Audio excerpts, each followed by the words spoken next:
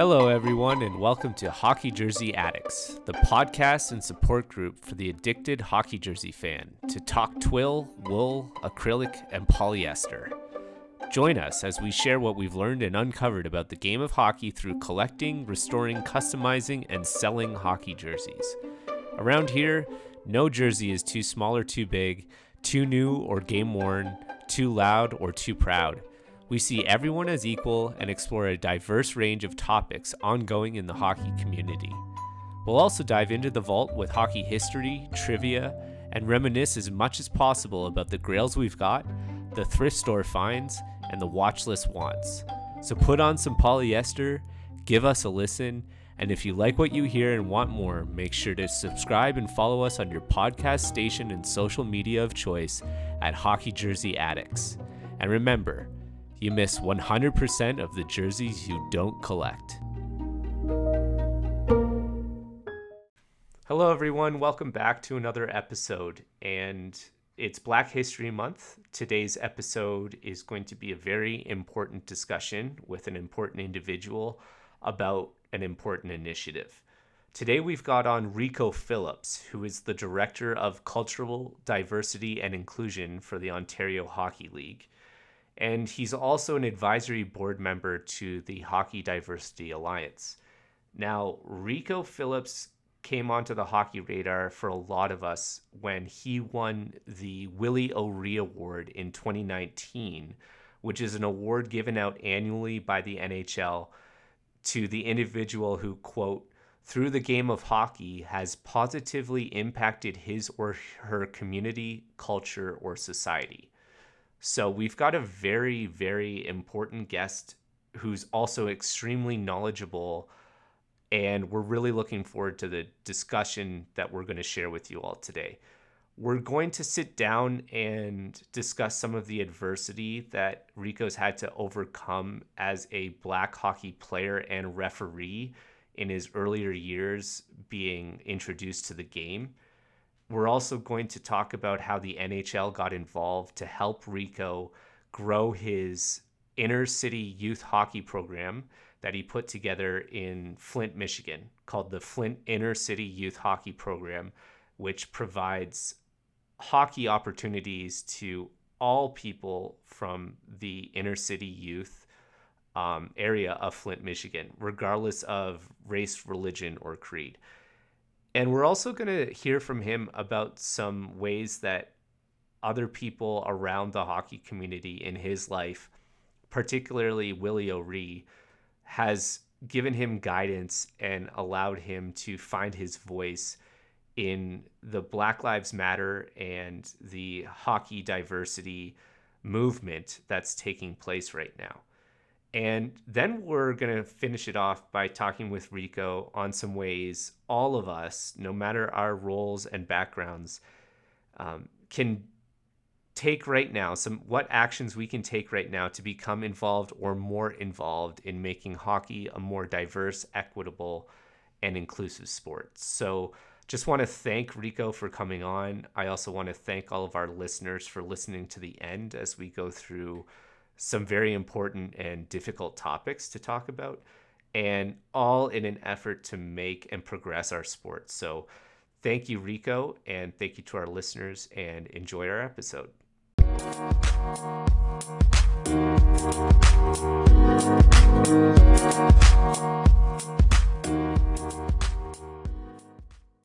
Hey, Dan, how are you?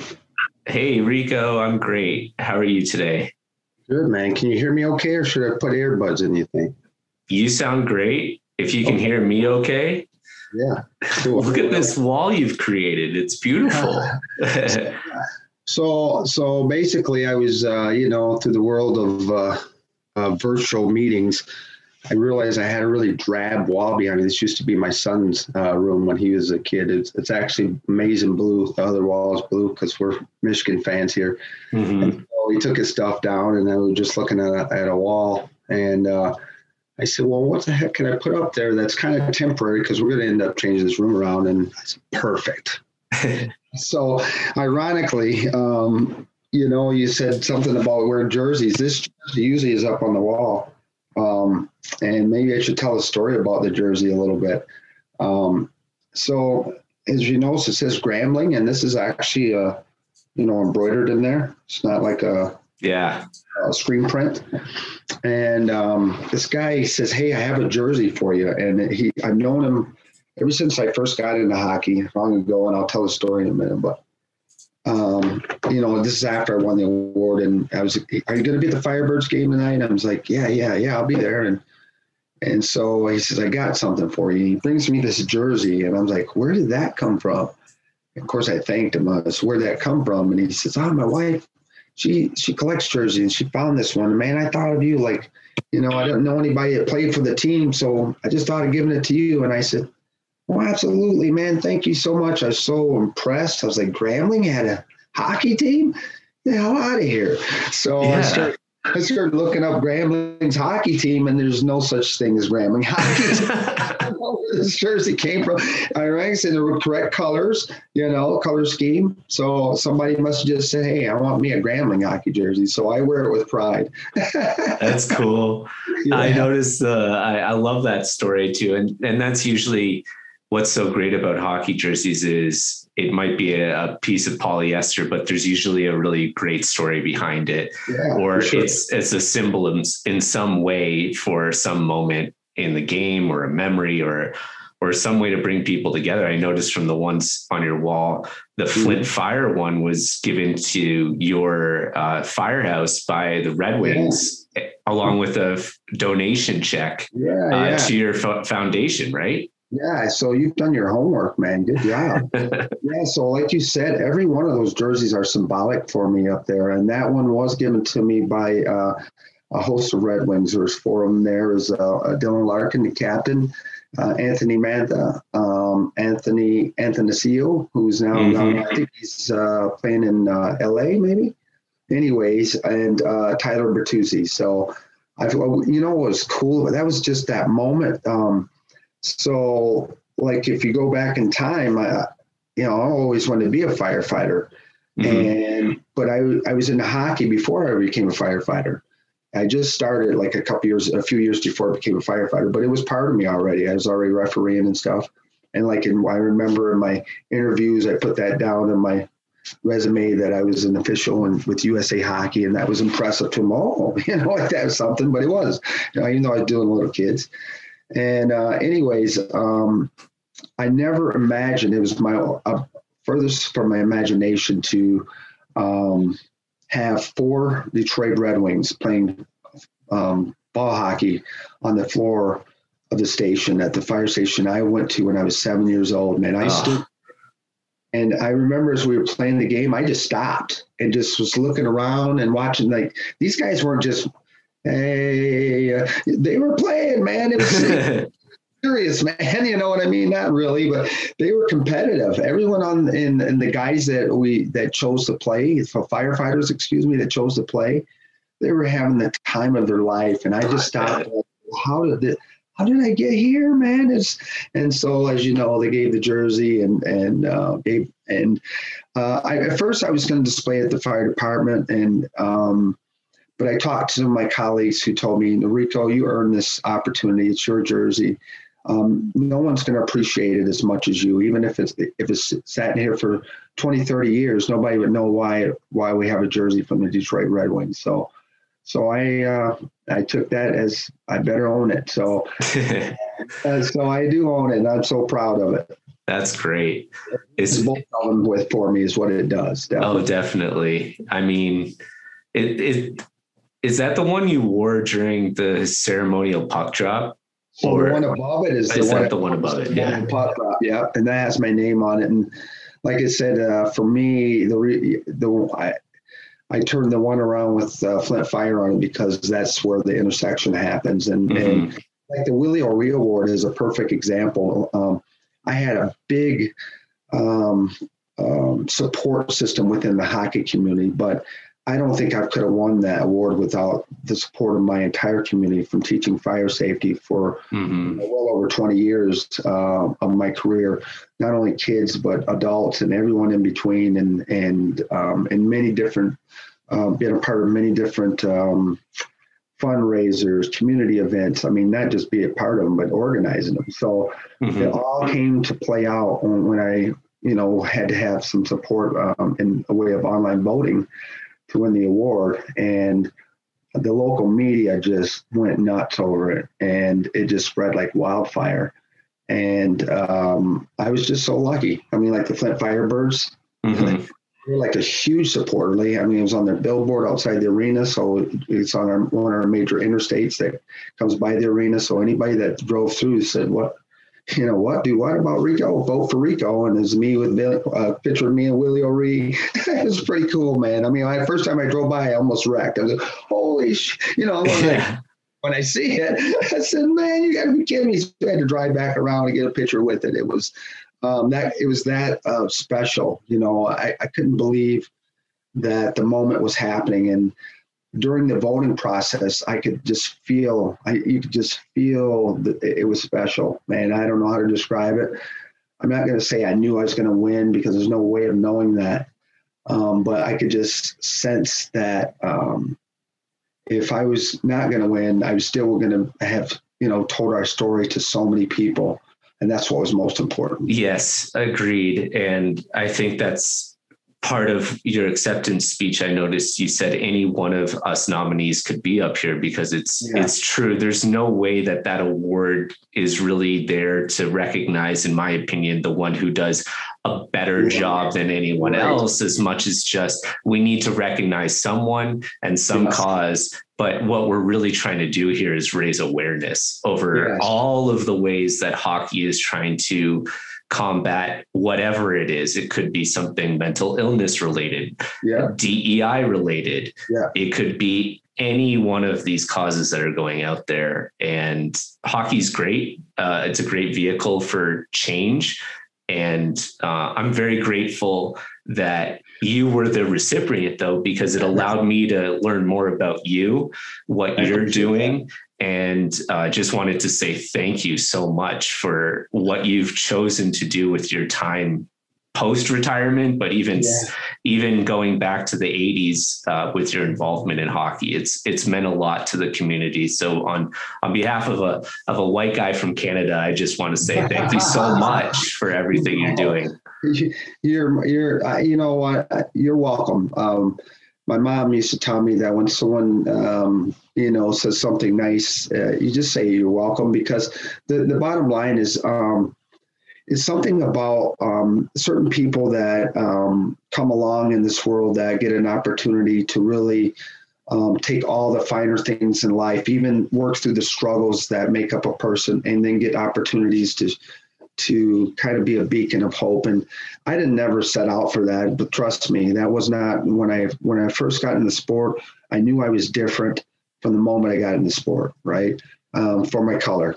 I was an athletic trainer, a student trainer. So it was a running joke. It was the 80s that I was the only black guy in the rink anywhere we went. And so I knew what I was getting myself into, so to speak, in that regard.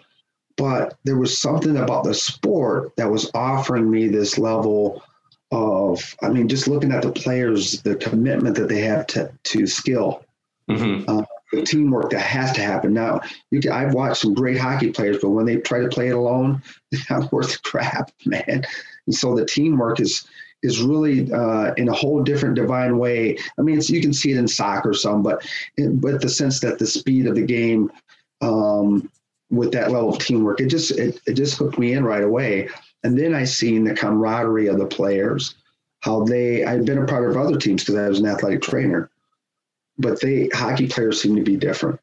And so I took that as that was the reason I wanted to get in the sport. I didn't have any sense of being able to help change the sport in any way, shape, or form. So I can't tell you, sit back and say, in 80 whatever year I started in this. I say that because I'm getting older. When I started this journey with hockey, I just wanted to have fun like everyone else. And what I found out, though, it wasn't long before I found out that the fun was limited for people of color, and especially during my era. And so For many years, I was the only person of color in any rink that I was in, especially when I was refereeing games. In fact, playing too. I mean, all my hockey buddies are white guys. They were in my age group. Obviously, we're playing in our age groups. But the point is that I made some errors my own self that I had to learn from. In order to feel like I could fit in, I had to normalize making fun of being the only black player or being black alone, and just being the only black player, but being black. And I would joke right along with them, and so that I would ease tension in the locker room when I came in the locker room, because I could tell they were like, "Who's this black guy in here? And what does he want? Can he play?" You know, all of a sudden, all these variables that I know is going on, I could see and feel it. Right. So, I would start to make fun of the fact that I was the only black guy. And little did I know that once I become a little bit more mature, how much damage I had done, not only to myself, but to normalizing bigotry in my circles, in my hockey circles. So it took a lot of work to recognize those things. And one of the things I wanted to change was, as I call it now, I don't know that I call it this back then, but change the narrative. Who the people are that I was seeing at the rink. So as I refereed 10, 12 years, I was the only person of color. To this day, 34 years into the game of refereeing, it's a game within itself. I've never refereed with a person of color. Wow. And I live in Michigan, Flint, Michigan. For those of the folks that are paying attention to this podcast, it's in the center of the state of Michigan. So it's a extremely diverse community now. In fact, it's probably tilted more an impoverished community more than a blue collar or working class community. So with that said, but along the way, it wasn't always like that. It was a working class community where you had the automobile factories and whatnot that made up our town. And so anyways, what I'm trying to say is that when I looked across the landscape of the kids who played, they were all suburban kids that were affluent, and they looked the same, dressed the same. Their parents were the same, mostly just thinking that the world was only theirs. By that, I mean, they'd be willing to shout, and I know sports brings us out in every sport, but shout some of the most rude things you can imagine during a 10-year-old's hockey game. Yeah. I heard them, things like, "Why don't you go ref basketball where you belong? Coon," what? I'm at the time, I was like 20-something when these things were being said. The first time I ever heard a racial taunt, or slur, rather, aimed at me outside of any aimed at me in an angry way or hateful way was my first year as a referee, my first 2 months as a referee, Dan. That's so nuts. I wanted to quit. I wanted to leave hockey that day. And luckily I had a senior partner who threw the guy out of the game. He was a coach, his assistant coach, called me over, I blew the call, and then he starts ranting at me, and I'm like, I don't know. He's asking me why I didn't make fun. I'm like, I don't know.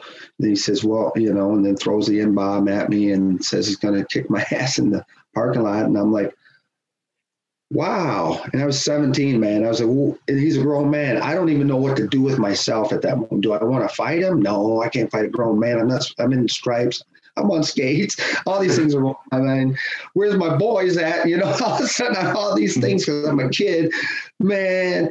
Oh, but the most important thing, I felt alienated and alone, like so many people that have been in that position, whether you were black or just felt different based on whatever the reason is.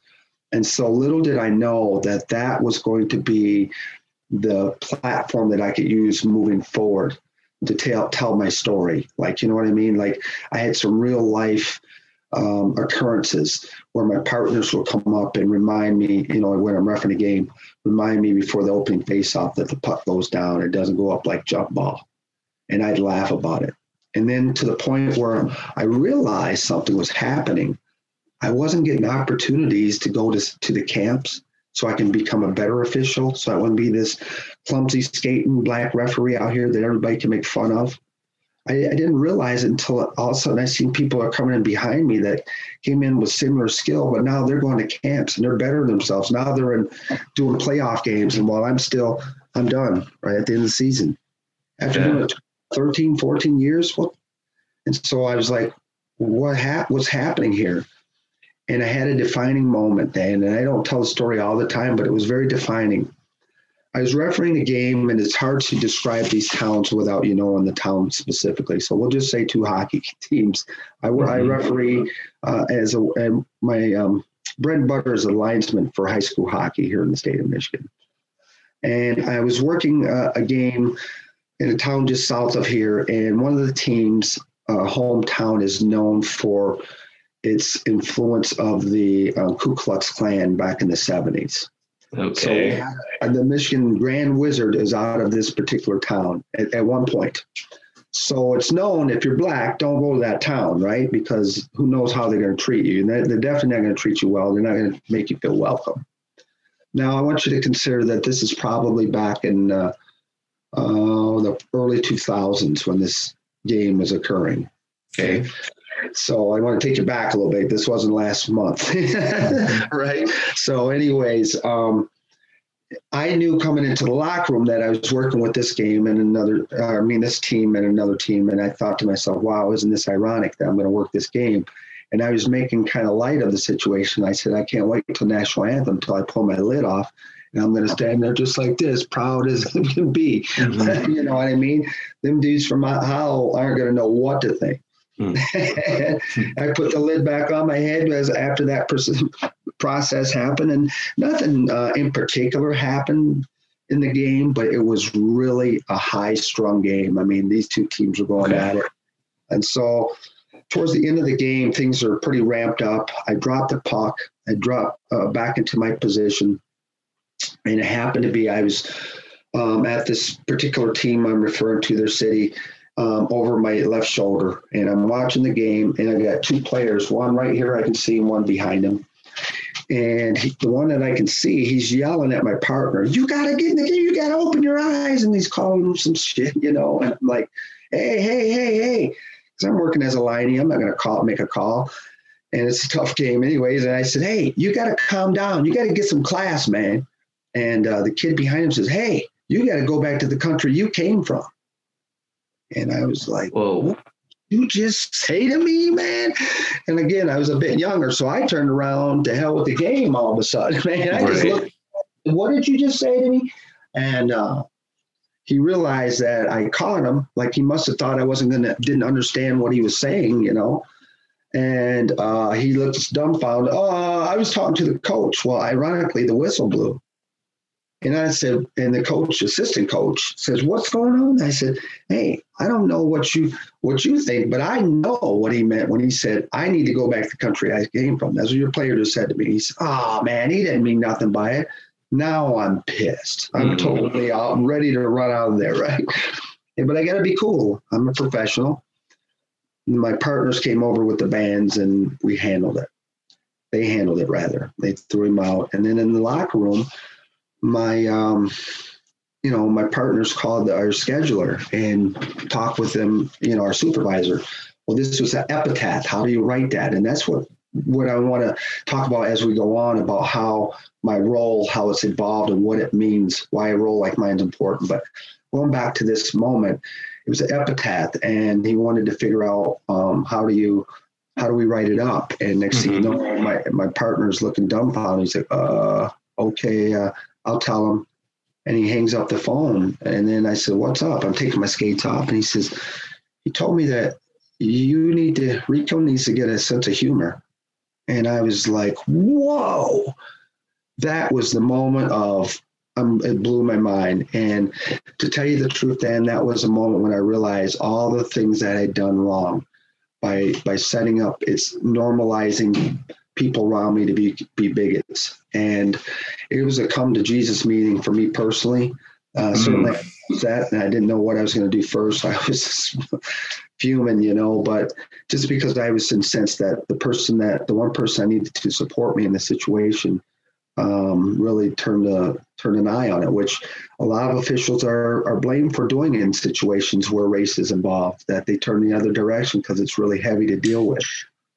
So yeah, it's a difficult topic to talk about. So thank you for sharing that story. I mean, the difficulty in hearing that story for me too is that I know you had another moment earlier in your refereeing career within those first few months. You kind of referenced it, and your senior partner at the time told you there are days you can grow up and there are days you can stay young. And moving forward, it seems like you certainly applied that principle instead of like, even in the heat of the moment, you knew to address the situation, tell the superior, in that case, the player's coach, and you were handling it. And there's failure number one of the system. And then you go back into the locker room, it's being somewhat formally reported, and there's failure number two in the system. And that's a systemic problem that you can't help but wonder, how did we get here, and what's my role in it, and what can I do from here moving forward?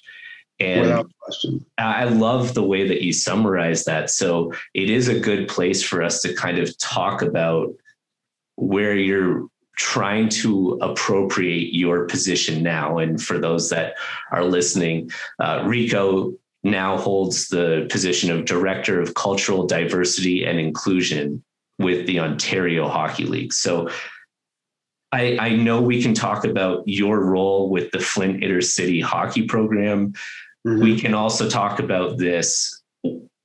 I'm sure the message is similar in both cases and what you're putting in towards those programs. So I'll leave it to you as to what you'd like to talk about from here, and where you're moving in your next chapter of your journey with this. Because I know it's not over. I mean, you did a charity game just a few years ago with some firefighters, and they're giving you slurs in that game. Right. So this needs to keep moving forward. I'm interested where you're taking it. So, and I appreciate that, to recognize, even for me, it's difficult as time has evolved. I will say that some things have changed. You're starting to see some diversity in many levels of hockey. Certainly, you can't ask for diversity necessarily if you're in rural communities or where there just isn't diversity based on where a person lives. But what I'm trying to do now is, with my new role, and maybe I should talk about how it came about, because I think it's really important. So I'm fortunate enough to have won the National Hockey League's Willie O'Ree Award, as we mentioned, and I didn't realize that was going to be the turning point for Rico. Like I could step away from being firefighter Phillips. Like being a firefighter for the city of Flint was my entire identity. Other than I had this side identity with hockey, I sure did. I mean, I was being known for it much more towards the end of my career, but internally, it was an identity that I've had since I was a little boy. So it wasn't something that I took very lightly, looking at retirement. But the role I had and the position that I was in, I knew that the time was coming. I just didn't know how I was going to get there. So I won the award, and when I came home and realized the well of support I had for what I just accomplished for our community, I realized I could be something different than firefighter Phillips. So I decided to retire.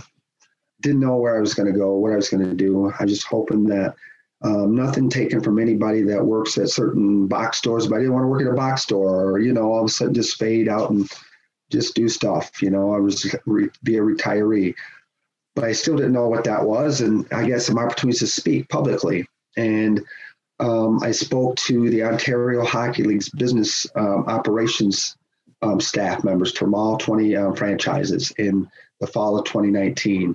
It was at their Vision 2020 conference. That's what it was called.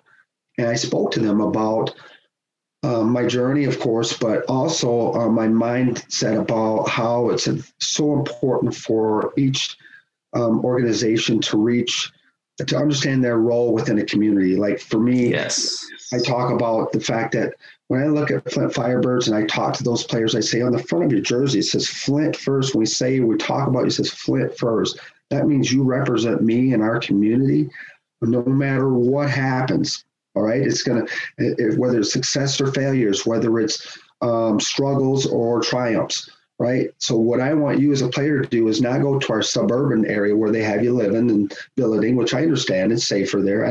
That way you don't have to worry about things. You got families that are hockey minded, hockey oriented, but don't stop there. Come inside our community, learn what our community is. So it's the same in London or any other town. And so the role that I was serving at that conference is to say, there's ways to look to the under-indexed, non-traditional hockey fans that are out there. And I want to help do that if I ever can. You should do it. This is why it's important. It's bigger than just your marketing model.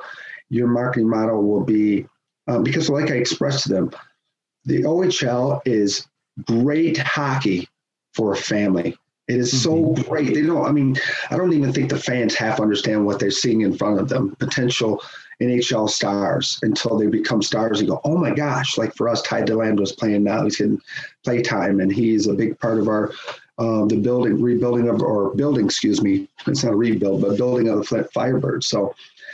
So anyways, fast forward, I'm doing all these opportunities. As you talked about I went to Ottawa Senators invited me there. I mean, that's incredible. For me to go 9 hours to the east, that's how I looked at it. Like I'm 9 hours away from home in a place I never even imagined going to.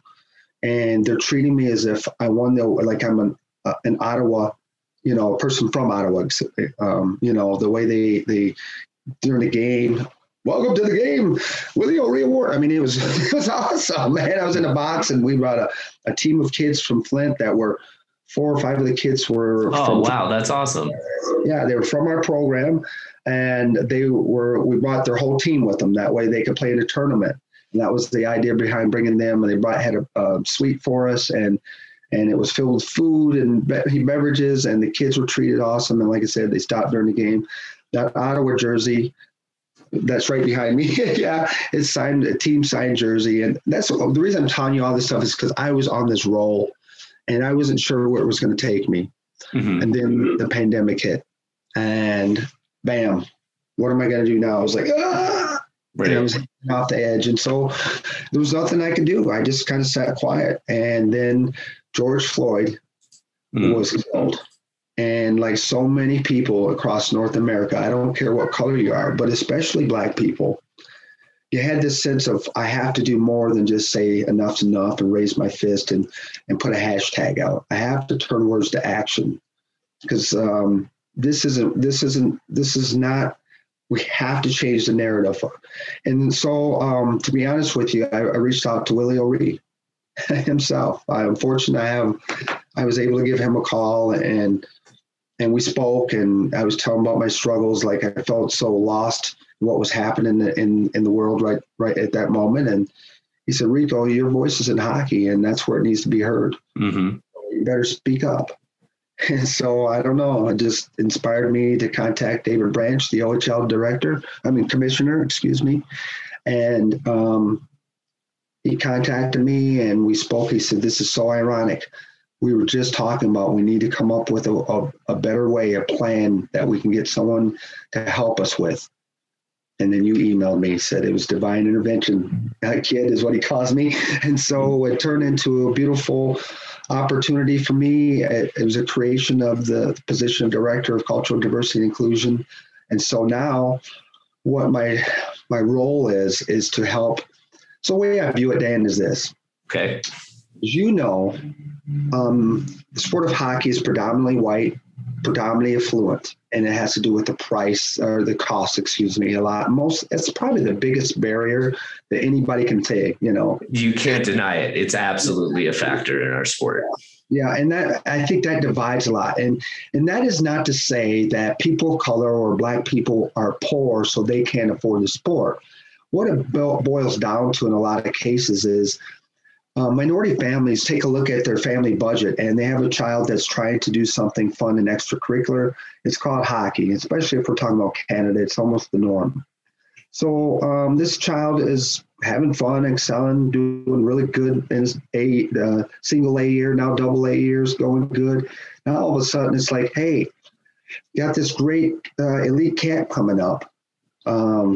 And if you go to that camp more chance, then you're going to get a chance to go to a AAA tryout. Well, Mom, can I go? Well, no, you're lucky you could play hockey. All right. Right. On the other side, and I'm not saying I'll say this happens on a lot of occasions. A white family has the same situation, and the reality of the fact that there is a chance they can actually dream of it, as compared to a black family being able to dream of it legitimately happen for that 1%, that they're willing to put their credit card up no matter what it takes. I'll get another credit card. So their child gets his chances. Next thing you know, their kid's got a fast tracked up the route. And this kid over here is going, well, I still love hockey, and that's okay. But the problem is that's where there's a divide right there. All right. Mm-hmm. So that's why there's only 18 black players in the National Hockey League. That's why there's very few BIPOC players in general. Mm-hmm. It's because of what sacrifices have to be made in order to excel in the sport and to be part of the who you know in the sport. And so one of the things that I've looked at from more than one way is not just OHL, but I'm also on the advisory committee advisory board, for the Hockey Diversity Alliance. Yep. And so with that being said, we noticed that was a gap. These guys know, they've been there. And so when I first got to the OHL, I decided, and of course, David Branch endorsed and said, absolutely, this is the route we should take. I interviewed 7 recent players of color from the OHL, so I can get their perspective of their experience from a cultural standpoint. Mm-hmm. And just say, what was it like in the O? I went all the way back to their childhood playing, when they first started, who they played for, where they played. I want to know about their town they grew up in a little bit, so I kind of got a gauge. Did they grow up in a suburban, rural, inner city kind of situations? And it ran the gamut, to be honest with you, of the players that we asked. And one thing a few things that came out that I think is very important, that I've been working on, all of them, with the exception of one, said that the first time that they'd heard a racial taunt or slur was between the ages of 8 and 11, and it was at an ice rink.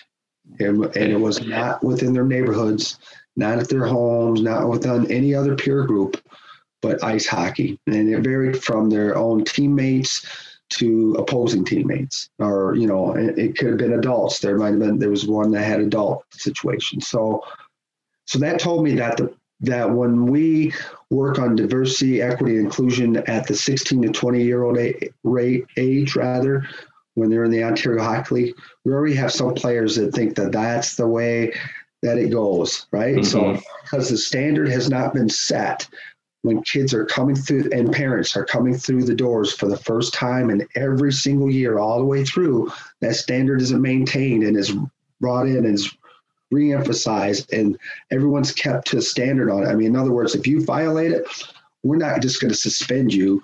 That's not what we're after. We're after helping to educate you to understand why what you said or did is outside the lines, right? Mm-hmm. So this is what I found out, and I've also tried to apply it in my own state for the same effect. But I've been able to speak to the North Ontario Hockey Association, Waterloo Minor Hockey Association, Kitchener Minor Hockey Association.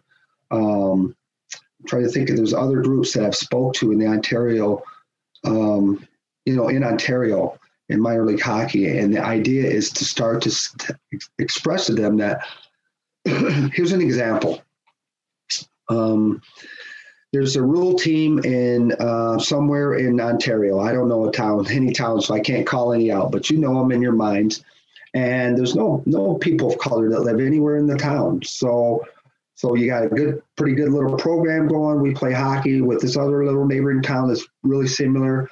And then, so we don't really worry or talk about, BIPOC people or the standard that's met when it comes to how we don't say certain things, or we're allowed to say certain things, however you want to coin it, that we don't, there's a standard with hate speech. And so then all of a sudden at 10 years old, they go down and they play a team in Toronto where it's a diverse tournament, and all of a sudden something goes wrong. I hear you. And so then the problem with it isn't just that, oh, this is a teaching moment for this kid. It is. It really is. They'll have to learn at that moment. The problem is there's a victim involved. And that's when I tell my stories, I want you to understand that I felt victimized. I was a victim. And because you feel alienated, alone, and you either want to fight or you want to go cower away. And it's hard to figure out a balance on that. Mm-hmm. And so me recognizing these things, I'm trying to express it as we come along. And now I'm trying to push that conversation to our players within the Ontario Hockey League. So like we've had some courageous conversations with a few of the teams where we'd sit down and I would tell my story and then create dialogue so that players felt welcome and open to talk about things that bother them. Like how come in certain hip hop music, they use the N-word, but we're not allowed to use it. I mean, I get asked a question like that, and that's a hot topic question. Right. And you want me to answer it? I can answer it right now, Dan, if you want. Oh, yeah, sure. Yeah, I definitely love to hear like how you go about answering those questions. Like the PE teacher would need to explain to kids sex ed for the first time. It's like, oh, all right, how do I handle this one? Yeah, exactly. Only because while I was ready to open up dialogue, I guess I didn't think about where the questions could send me. And I to be honest with you, I do know that that's an issue, but I didn't think about how I would answer that. You know, if someone were to ask me, what the questions, what's the appropriate answer? So I'll be honest with you, I answered it, and then I did research after I answered it. And by that, I meant I asked other Black people, how would you answer it? And I had a couple people that helped me. Two people that I asked didn't really have a good answer for it. Like, I don't know what I would have said. And I had one person who was a former firefighter. He's a retired firefighter as well, a colleague. And he's a Black man. The other two guys were Black men. One was a Black man that I know from Minnesota, who's originally from Canada. He's a hockey guy. The other man was my barber, who I've known over 30 years. I go see him every 2 weeks. Doesn't do bad. He blends in my right. Every 2 weeks I see him. I mean, he went to my retirement party. That's how close we are. Plus, he's got probably a lot of intimate secrets on you over the years. That's a guy you want to keep close to. Yeah, for sure. Yeah. Watch my journey. That's what's cool about him. He's known me since before I was a firefighter. So he's cut my hair. He cut my hair to get me my interview. So I tell him, without you, I might not have gotten it, man. There you go. Anyways, so the way I answered the question, the other person I want to point out who he was because it's important to know. So he's a Black man that was, like I said, a colleague of mine, and he's from Mississippi. He born and raised in Mississippi, came up to Michigan when he was probably somewhere around 25 or so. He's 50. So anyways, we combined our answer together. Here's the way I'm going to try to give a brief history lesson. I know I talk a lot, man, but I want to give you a brief lesson. So basically, in history, Black people were brought to North America, but United States in particular, as slaves, as we all know. And they're brought here by Europeans, and the Latin term for Black is Negro, as many people know. So they were actually called Negros. And so instead of giving Black people names because they were just basically used as slaves, they didn't want to have to name them all. They just called them Negros or Negroes, and Negro turned to Negro, right? And so as language evolved throughout the 16, 17, now closer to 1800s, the Negro turned to the term nigger. And I hate to use that term. I know it makes people feel uncomfortable, but that's the actual truth. That was an uncomfortable term then, and it still is to this day. And so that term was used to describe everyone instead of giving them a name, you know? And so it was a damning, oppressive word. It really hurt people, Black people. And so as time went on, I wanted to push you forward to because it did not go away, even as Black people were free. from slavery. It never went away. It did not go away. It was used for the same damning way. And so lo and behold, the 1960s come along and the civil rights movement started, was turned to the Civil Rights Act. And for the first time, Black people in U.S. in particular had a chance to be free for real, like real citizens could vote and had a say-so, could hold office and all these things that they were held back from and oppressed from. So as that movement turned into the situation, especially when you look at Martin Luther King's assassination, that caused this rage. And so this rage turned to people saying, you're no longer going to call us this term anymore. And because we've been, Black people have been called it for so long, that they began to say, well, they got used to calling each other that. And then they said, well, that's our term of endearment. Now, whether it's right, wrong, or indifferent, whether you believe it or not, or believe that's the best way or not, that's basically what happened. So as time went on and evolved, what you get is the 80s where you got comedians using it every day. In the 70s, I can go back to then, you started to hear it in sitcoms, but you only heard Black people saying in sitcoms. You know what I mean? Like, yeah. Mm-hmm. You know what I mean? And so then the 80s came in and started to become more normalized as a term, especially as rap music took hold. And then when rap music turned to hip hop music, that's when all of a sudden we had these different effects of the music, like from different spaces within North America. Yes, absolutely. Yeah. So then that brought in the word to get normalized with the term that you'll hear. If you listen to a term in the music, it's not the same term that was used many years ago, if that makes sense. So what I tell the young people is this: what is your agenda? And that's where we collided, my colleague and I. What is your agenda? What reason outside of this song? I mean, yeah, Black people are giving you this opportunity to use the word because they're expressing themselves. But outside of that music and that song, what is your agenda? What reason would you have to use it? It is not in your culture. It isn't something, it's only a demeaning word if it's used in your culture. So why use it just because we should be able to use whatever word we want to? The F word is a word that we have out there. Should we use that in front of our grandmother? Right? So think of your grandmother when you think of using that word, maybe, and you won't use it. I mean, that's basically what I came up at. And that's what my role has become, is this opportunity to change language. I didn't know that's what it was going to be, but it's changing language. What we say and why we say it matters. And that while we say freedom of speech, that only really matters if we're talking against our government. It does not mean you have the right to say whatever you want to say to me and not think that's not going to affect me in a way, and I'm not going to lash out. You know what I mean? Good point. Yeah.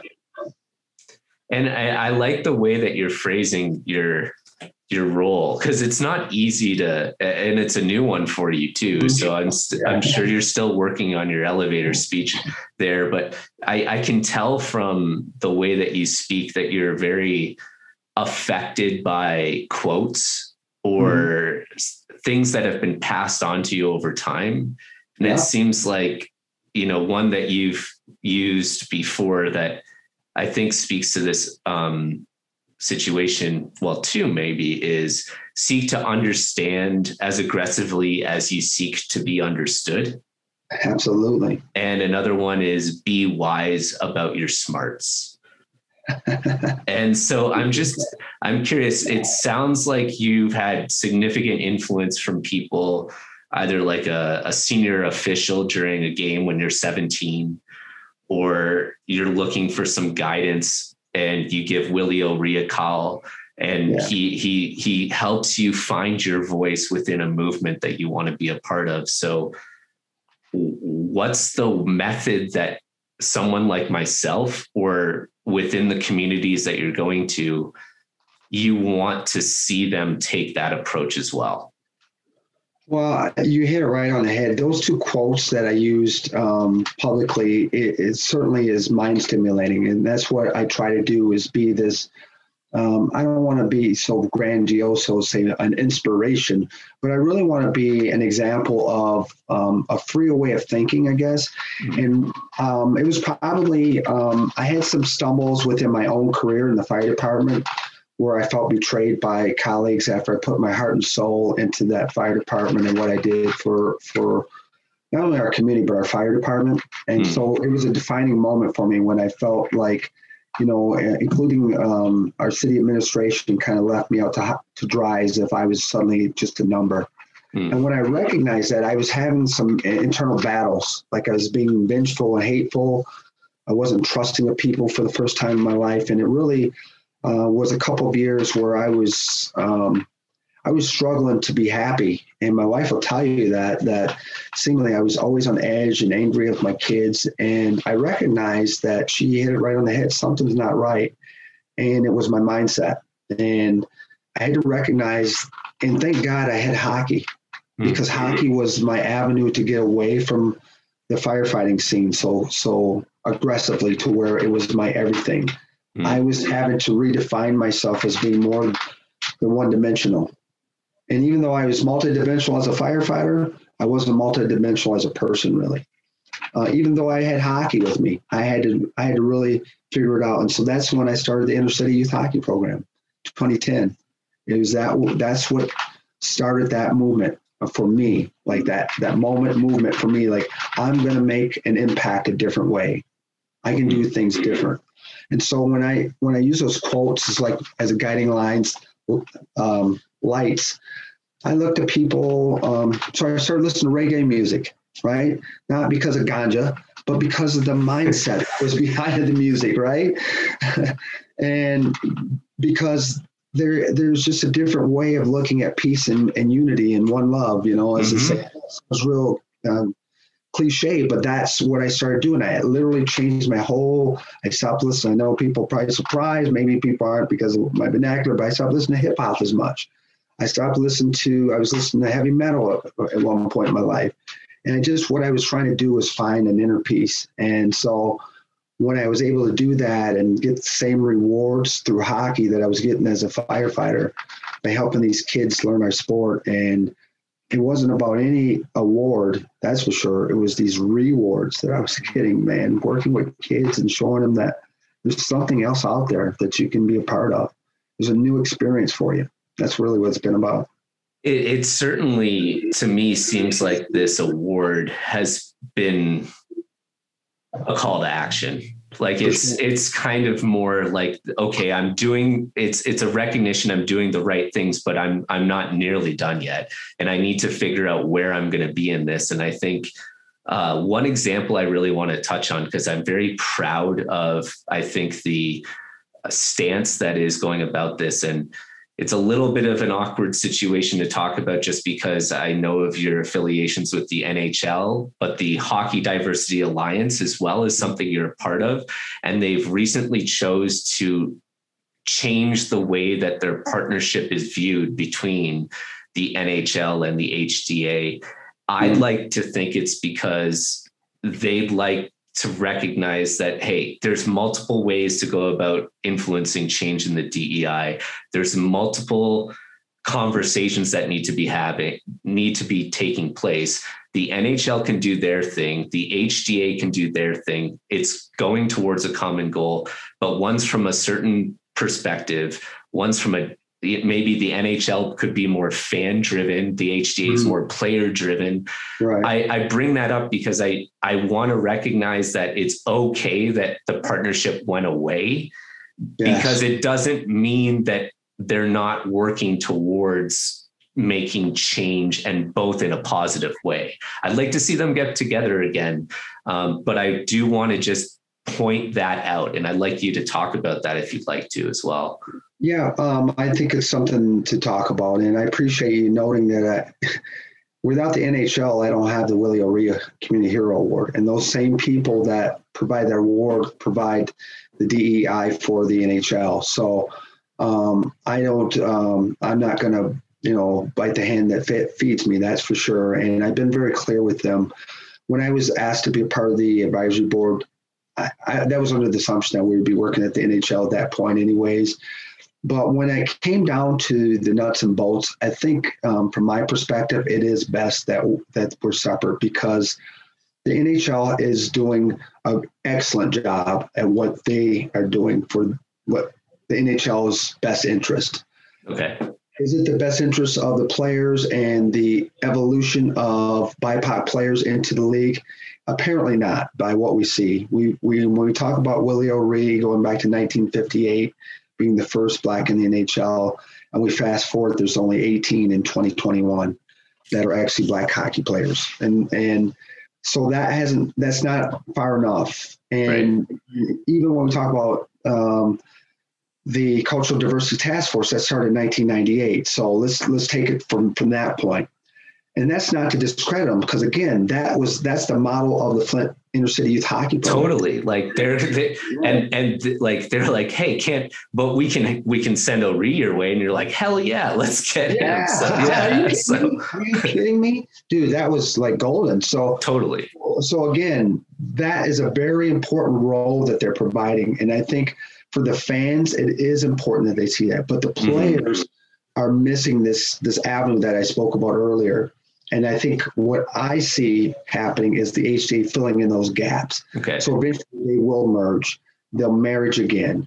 I think what was going on is there needed to be maybe a little bit more in the way of organization with the HDA for the NHL and vice versa. The HDA is looking at the NHL, saying, hey, we got it going on. And it just decided to go this way. And I think now what you'll see in the next short period of time, like within this week, you'll see an announcement that the HDA is actually going to start to turn those words into action. And I'm excited for it. And I can't tell it to you until it's announced, but so like my role is grassroots programming. Like, yes. So I'm taking the players' ideas who are playing and doing what they're doing in this world right now and bringing it down to the grassroots level so that we can make these effective change. So like for Rico Phillips from Flint, Michigan, with this little inner city program, to be able to express and expand horizons across North America it's beyond a dream for me personally. I mean, I never even dreamed of being able to take my show on the road like this. And still, I got my show here in Flint. So yeah, a lot of work now, but I love it. And I appreciate you adapting to these changing times too, because I think it's great. The grassroots comment was great because I love how you're recognizing, like, you know what?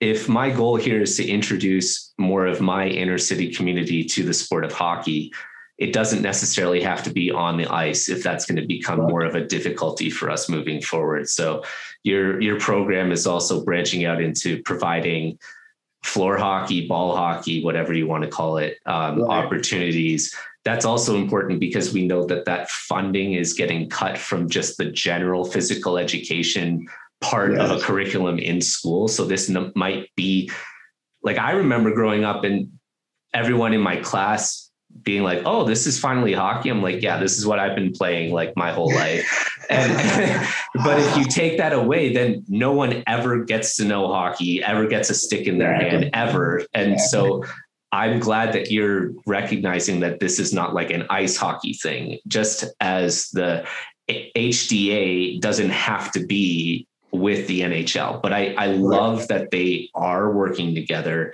I love the culture right now that's taking place. I love reading that. I think it was either yesterday or this morning, Toronto Maple Leafs are now the second official partner with the Professional Women's Hockey Players Association. Yes, I've seen that too. And I'm having conversations with other people in the blind hockey community about trying to build partnerships and affiliations between professional NHL clubs like the Vancouver Eclipse, the Denver Eclipse and the Colorado Avalanche. And why doesn't that partnership exist for all clubs for blind hockey all over? Just like, why isn't there more women hockey partnerships like the PHPWA?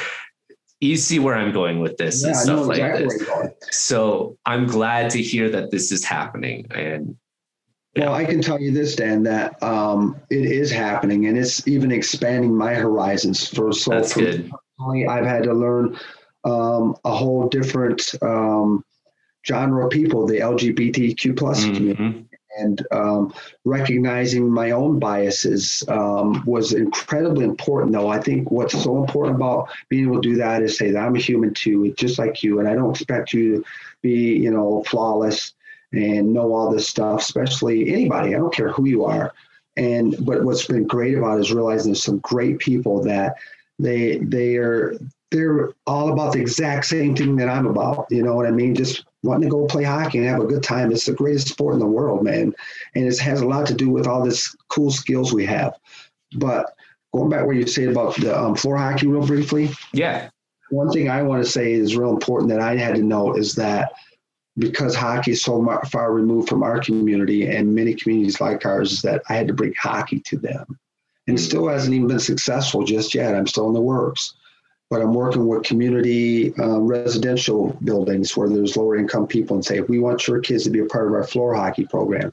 And then we'll bridge you over to our on ice program. And if you got the right structure to go on to an actual team. If not, no big deal. You can go back and play floor hockey all year round. That's going to be a year round thing because floor hockey is easy. You know what I mean? In the sense of equipment and organizing it and stuff. So there's a lot going on, and I'm looking around.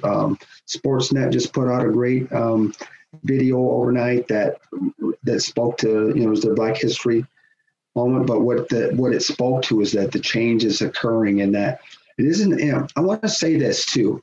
Here's one thing that I made very clear about inclusion to white, middle-aged, or older men in particular. Because I can only imagine they feel like, they're coming from every angle. Everybody's out to get what I've got, whatever that is. Right. I don't even know what that is. But here's the way I look at it. We're not asking, or BIPOC people are not asking to push you out of the way. Get out of our way. We're coming. It's our turn. It's not that. What it is, hey, we see you eating at that table. What are you eating? Scoot over so we can eat with you. Come over to our table and we'll show you what we eat too. Let's all eat together. Stop eating at that table and looking down your face and say, "Oh, they're not eating what we're eating." No, we got we got the best.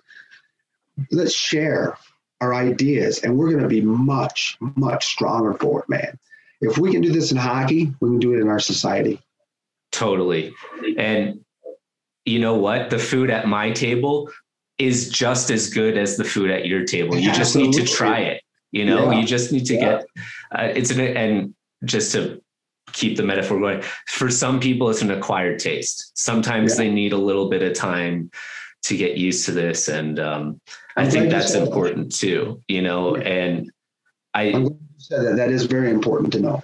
I know we're at the hour. Do you have more time? I don't want to. Oh yeah, I have more time. Yeah. So the other thing I wanted to get your opinion on was, now, after saying everything that we just said about being diverse and inclusive, are you familiar with the team Next Gen that took place in a hockey tournament in Boston over the summer?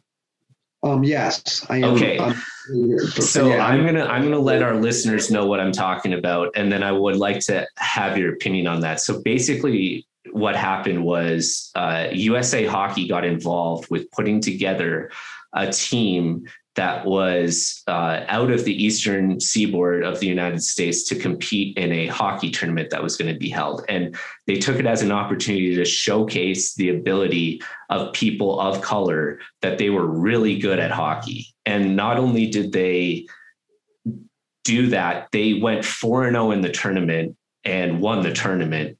And I was reading a lot of what it meant to the players to have other teammates, not just a line mate, but a whole team of people of the same or similar background as you, both racially and economically.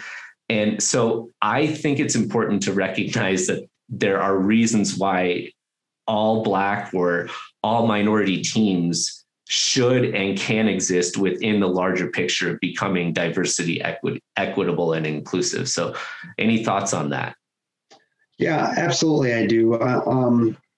As that team showcase, as you said, that any player wants is an opportunity to prove themselves. And the opportunities are so limited in the minority world right now, in the world of ice hockey. And I think it has a lot to do with people above being concerned for some reason. I don't know why they wouldn't want the best product on the ice, because that's really what matters.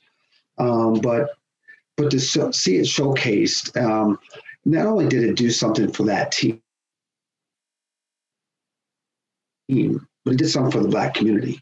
Like, I don't think many in the Black community had ever seen anything like that before. Yeah. An all Black team, and for me personally, as being a person of color, in my entire hockey fan days, I always look for the player of color, right? And I root for him just because there's so few, and I don't care what team he's on. I've always rooted for him. Whether he's against, sometimes when I get a little, I was on Duclair's tail the other day for scoring this awesome assist on the Red Wings. But anyways, but I still was rooting for him, and I still do to this day. So to be able to root for an entire team was a special moment, including the coaching staff, and it proved that things can change and should change. Should there be all Black hockey teams? Absolutely. If the dynamics are there and they're competitive, because no one wants to put an all Black hockey team out to be walked all over, because that's the opposite of the effect that you want, right? You want to show that we're competitive, and that's not to diminish anybody's idea of what a good hockey team or a bad hockey team is. But when you get on these national levels, and you're showcasing, it is important to bring out the best of the best, and to note that there's that many that are that good shows the progress that has been made. And I think that's the point of your question. To note the progress that has been made. And you have to say it's been at the grassroots level. They can't get there without starting one day.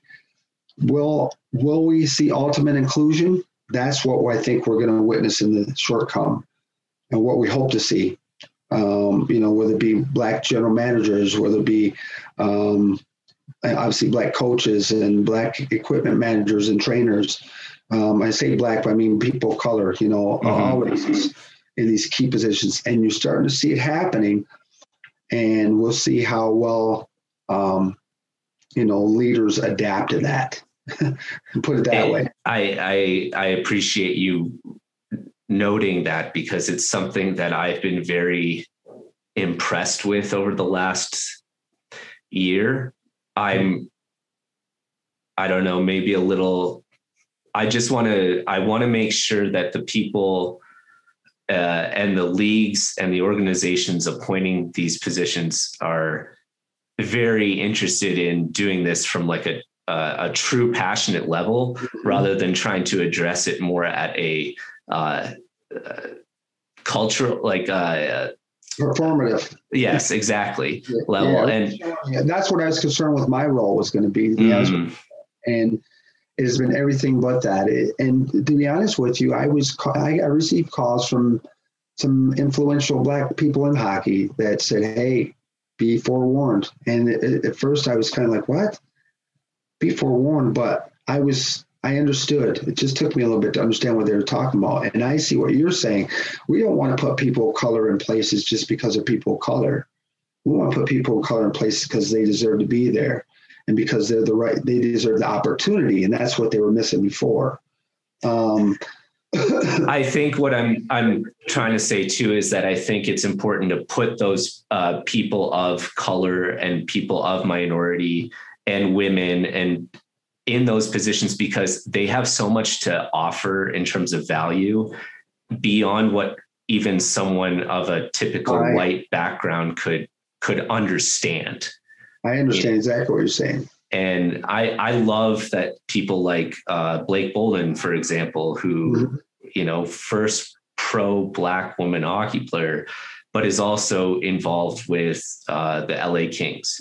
But I also love that it doesn't have to be someone who I would consider like a superstar, also now starting to feel like they're empowered to make a change. And I don't mean this as a slight to his talents, but I just mean this as highlighting a person I'm really proud of right now, Jalen Smerik, who I'm sure from being I love how he is already And for those unfamiliar, Jalen Smereck is a prospect player who's also been playing pro now at the AHL and ECH level, which is got to be challenging all in itself right now with COVID times. But he's also using his time and his platform in hockey, giving back to his community right now, not waiting until later. And I love that that is a thing that I see more with people now than in the past. Yeah, you know, Jalen's a perfect example of that. I'm so proud of him to know him personally, because those things about him that I didn't realize until they were kind of exposed, like his lunch program that he has in the summer, where anybody listen or pay attention to this podcast, listen to us. He makes bologna sandwiches by hand and goes to where homeless live, or where there, groups of them. And he's known as the hockey man. And when he opens up his trunk, he feeds these people legitimate food, and this guy isn't in some big contract. He's an entry-level contract player at the time he's doing that. I don't know what he signed recently, or if he's re-signed with Tucson. I know he's getting some PT. I was hoping to catch the game today because it's free on AHL. But anyways, he is a perfect example of humility that comes with people of color in a lot of cases, because they do know the struggles. Like if you look at Jalen Smereck and his struggles just to make it to where he got, he's from East Detroit. He's not from, when I first met him, I'm like, oh man, I couldn't wait to meet him. I seen that he was traded into Flint and he's from Detroit. I said, you gotta be kidding me. So I called the president of the Firebirds. I said, hey, I'd like to meet this kid. He said, he's coming to Flint for the first time today. Can you be here at 3:00? And I said, absolutely. So there I am. I'm in uniform. Jalen Smereck's there, and we meet each other. The owner of the team's there, and the media. And his first official picture with the Firebirds, he's standing in the middle of us with the Firebirds black backdrop. I'm on one side of him in my uniform, because the president's like, hey, I want you in the picture. I was like, what? Okay. So I'm in the picture, and then the owner, who looks like, I hope he laughed, but I said, his haircut reminds you of Donald Trump, so I'll put it that way. On the other side of him, and Shana's looking like, what the hell? I could tell you, said, what the hell is this? My first day in the rink, and who are these guys? Yeah. Obviously, he knew who the owner was, but he's probably thinking, who's this guy? But I forged an incredible relationship with him. And when I got to know him, I said, well, where are you from, Detroit? And I'm thinking a suburb. He says, from East Detroit. I said, east side of Detroit? He said, I went to Martin Luther King High School. I said, oh, no kid. I want to know his story. Now he fascinated me. Not because, but he's an anomaly, of course, but how did you make it? Right. Yeah. It's like, this is what I'm trying to do. Yes. How did you do it? What was the code? Right. Exactly. So that we can help other kids get there. Right. Sure. He became, for me, we helped each other. So he started coming and doing promotions with me for the inner city program, whether it be come out on the ice and help us when he could, of course, because their schedules. But he went to a couple schools, and I love telling the story.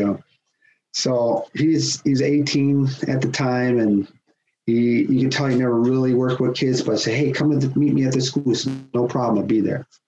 So I've been working with kids well over 20 years in fire safety. So I know I'm working with third graders in this classroom. I'm like, hey, everybody, I'm all wound up, and I have my uniform shirt on from the fire department. I said, when I'm not in this uniform, I love wearing this one. And I put on probably that flip. Oh, cool. Right?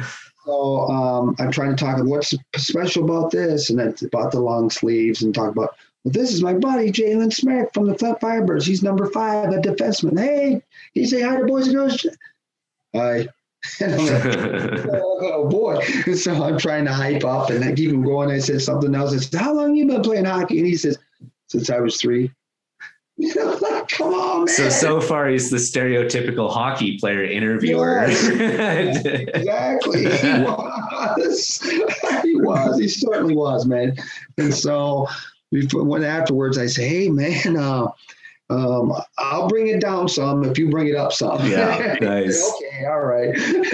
And so we met in the middle a little bit. But before it was over, if you were to look him up, you'd see a piece done by Fox 2 Detroit, and he's in the classroom reading to the kids, and he had come a long way within a year to when he signed with the Arizona. So, and then he continues, and he'll tell you that people like myself and Jason McCrimmon from Detroit, who runs the Detroit Ice Dreams program, which is a hockey is for everyone program. Mm-hmm. We're people that he looks up to and says he wants to be like. So how honored am I to hear a young man say that?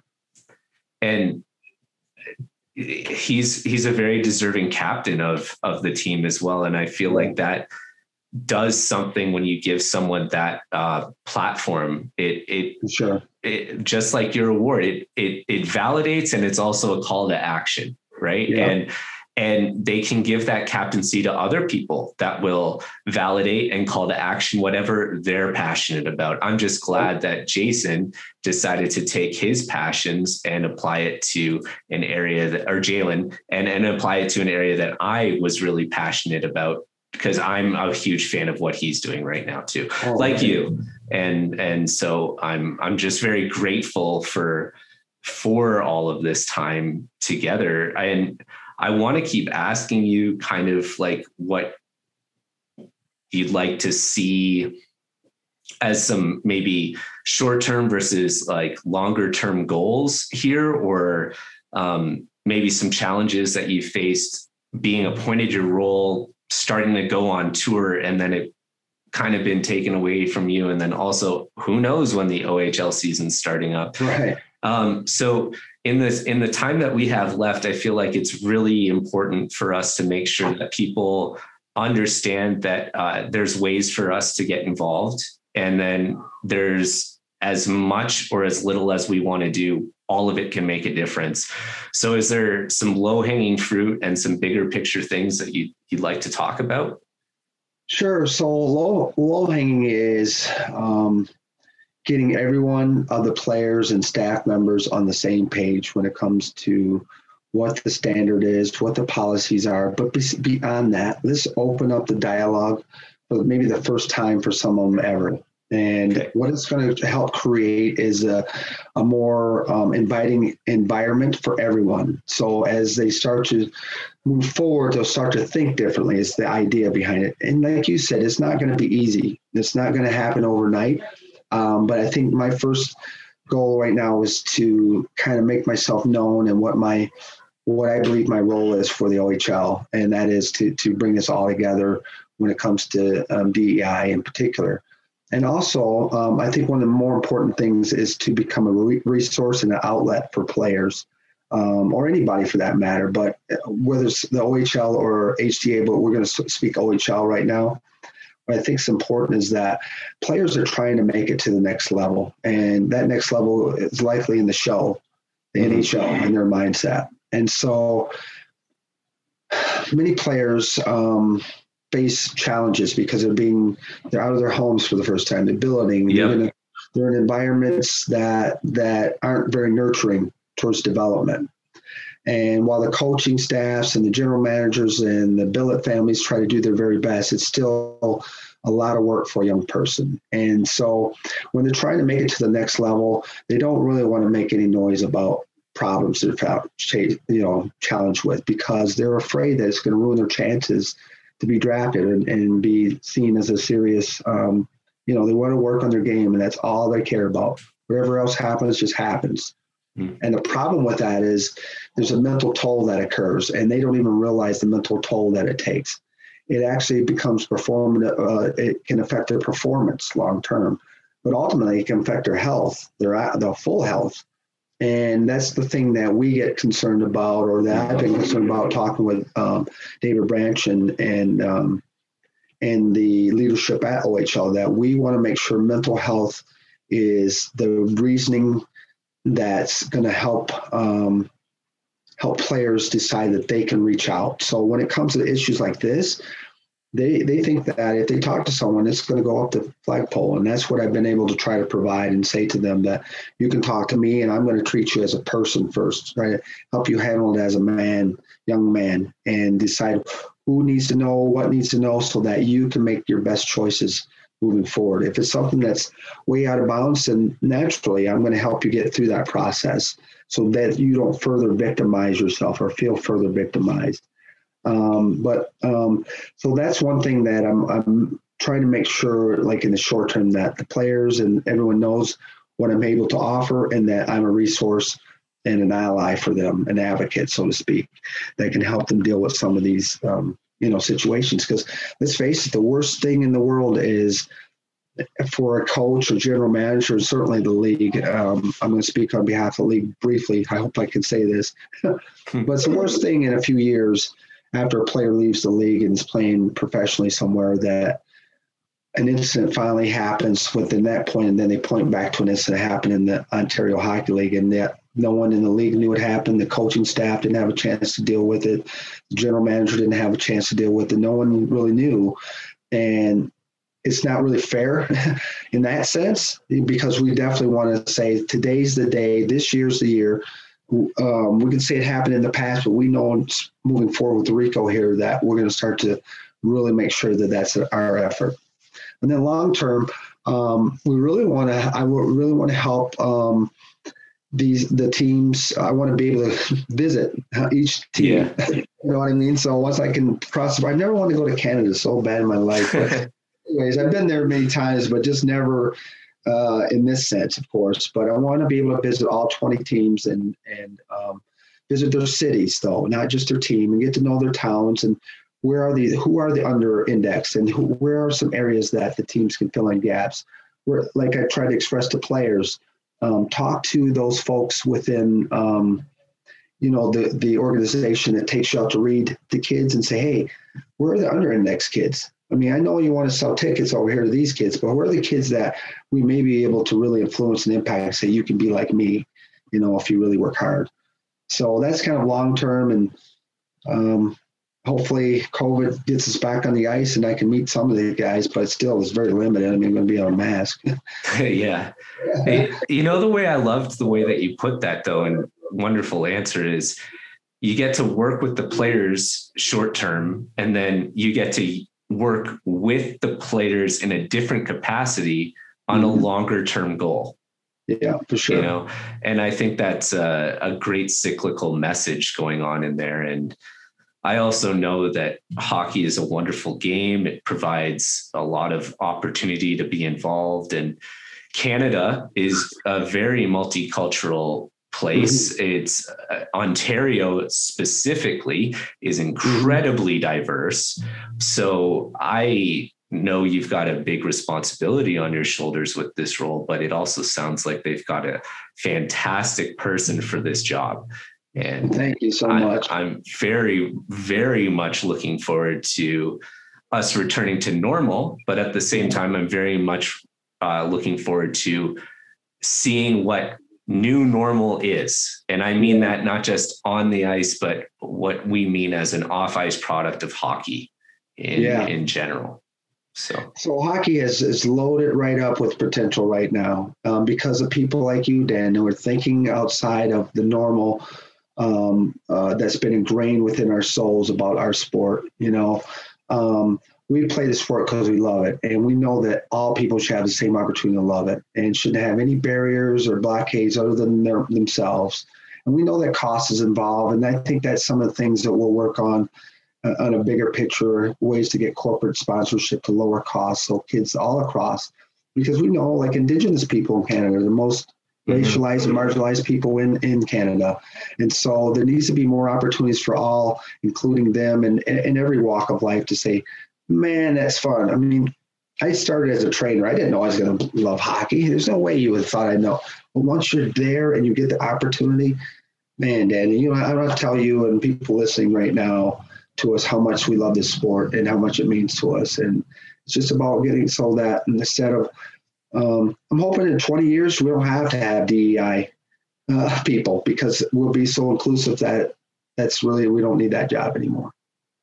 Yeah, I mean, there's a lot of philosophical ways I could say that too. And Probably not any better than what you just said, though. It's kind of one of these positions that I think, though, even if we didn't need it because society was perfect, we would still want it to make sure that we are perfect.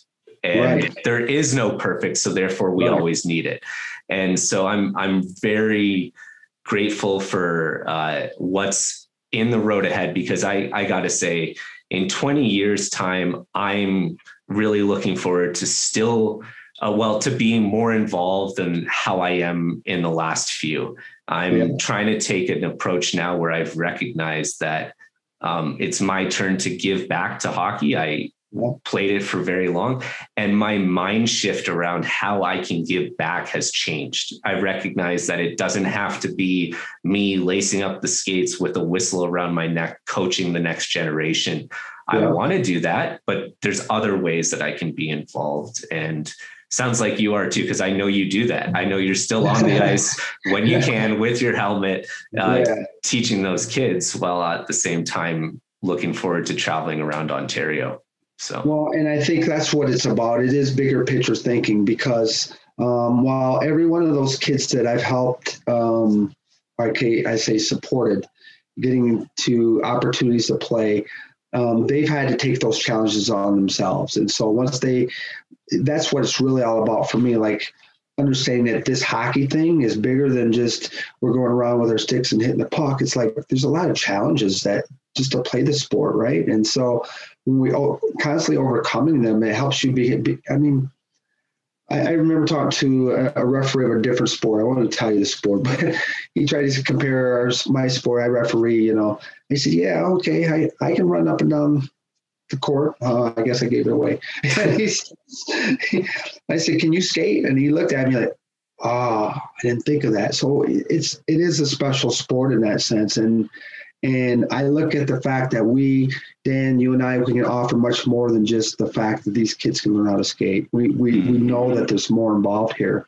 And there's people that are listening right now. How can I get involved? What can I do? And the first thing I can say is start to think broader in your mindset. So you'll figure out ways, whether it's a local community program or something bigger where you see a cause and you say, hey, I want to support that cause. And well, how can I step up and do it? And what's going to make the most sense for me and most impact? Because some people, they just want to do a little bit and say, I help. And some people want to be much more impactful. So there's so many ways, and you just have to look for them. Yeah, well said. And just, I'd like to add by saying, try to put yourself in their, skates for a second and realize that what we've talked about too is there's a lot of barriers to stepping foot on that ice. But then even once you're at that level of getting the player involved, I know that you're working through training and situations to help deal with the objections that come with, okay, yeah, but now that they're good, how do we take them to the next level and still make it seem like it's an as accessible sport as it has been through their journey so far? And so that means that you can help donate equipment. You can look into helping your community with the operation costs of a season. You could look into ice time that goes into it. And then if you can't physically donate your money, you can donate your time. And then if you can't do either of those things, you can educate and talk to people. So that's just general advice, because I'm leaving it up to all of our listeners like you are to feel empowered to be involved in any way that they can, because you could design a t-shirt that raises money there. That's something completely off the ice that's still impactful in some way. So we'll leave it at that, because I love call to actions and feeling like everyone can be involved and inspired and included in this movement about inclusivity.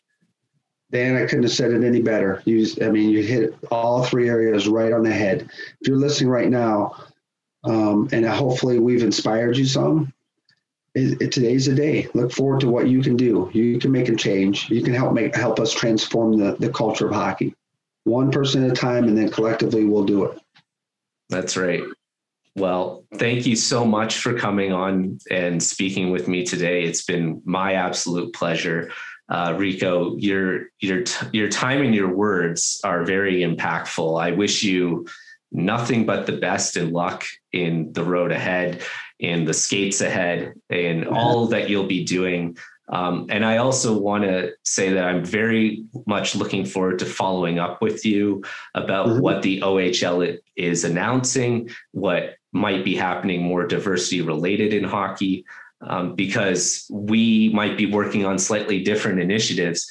They're both good, they're both important, and they both value checking in with each other, because I've gained a lot of value and inspiration just in talking to you. So I look forward to the next time that happens, or communicate with you just about the initiatives you're working on. So thank you so much. You're so welcome. Thank you for the opportunity. It's been an absolute pleasure speaking with you too.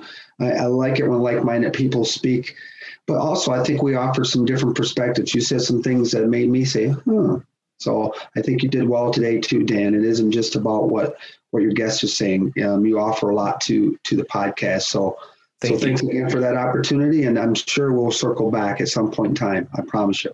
Thanks. All right, pal.